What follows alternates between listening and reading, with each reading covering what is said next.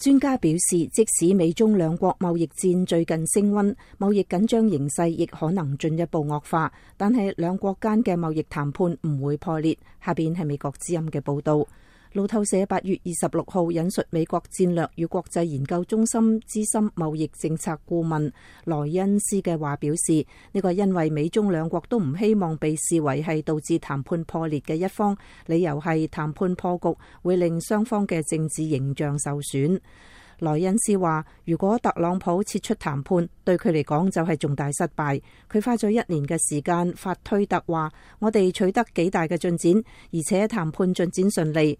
如果現在將所有嘅說辭全部拋棄，就會招致好多批評。萊恩斯話，中國方面嚟講，佢哋花咗好長時間聲稱佢哋係好人，佢哋遵守規則。如果佢哋撤出，佢認為呢個有損中國嘅形象。如果佢哋撤出，仲令特朗普可以指責佢哋，呢個會使特朗普獲得一啲勝利。佢認為佢哋唔希望咁樣。萊恩斯指出，美中之間近期例如互相加稅等貿易關係嘅緊張將會一直持續到2020年美國總統大選之前。佢話特朗普需要一個勝利，但係1年後先至需要呢個勝利，唔係而家需要。如果美中喺未來幾個月內達成貿易協議，就令美國人有足夠嘅時間喺2020年11月投票日前去研究協議，並可能得出不利於特朗普連任嘅結果。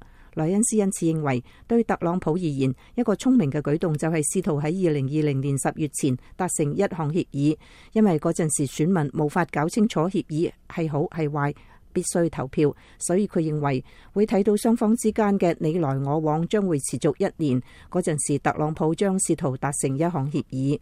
特朗普總統週末表示，美中兩國將會重返談判桌，呢個令紐約股市感到振奮。專家提醒話，美中貿易談判必然充滿起伏，不必過於樂觀。羅京方位貿易研究公司政策研究主任博坦斯基8月26號指出，美國今日對客戶發出嘅信息係應該對嗰啲頭條新聞持一定嘅健康懷疑態度。美中貿易談判喺好轉之前必定會持續惡化。博坦斯基指出，我哋睇到太平洋兩岸都喺度深挖戰壕，中國出現咗政治壓力。特朗普總統亦認為貿易議題能夠喺2020年對佢提供幫助。佢話佢認為呢啲談判喺出現緩和之前，肯定會進一步惡化。博坦斯基話，美國除咗重返談判桌外，亦別無選擇。佢話，我哋開始睇到過去1年中嘅某啲政治延遲已經造成咗真正嘅國際痛苦。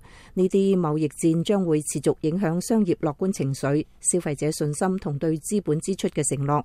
博坦斯基表示，呢啲問題喺2020年嘅總統競選開始之前唔可以得到解決。佢話佢認為總統依然希望靠經濟議題展開2020年嘅選舉，呢個主要之處令佢相信美中關係會喺選舉日到嚟之前出現一啲緩和或者解凍。佢話兩國關係喺呢個之前會進一步惡化，但係佢的確認為嗰個會係終點。以上係美國之音嘅報導。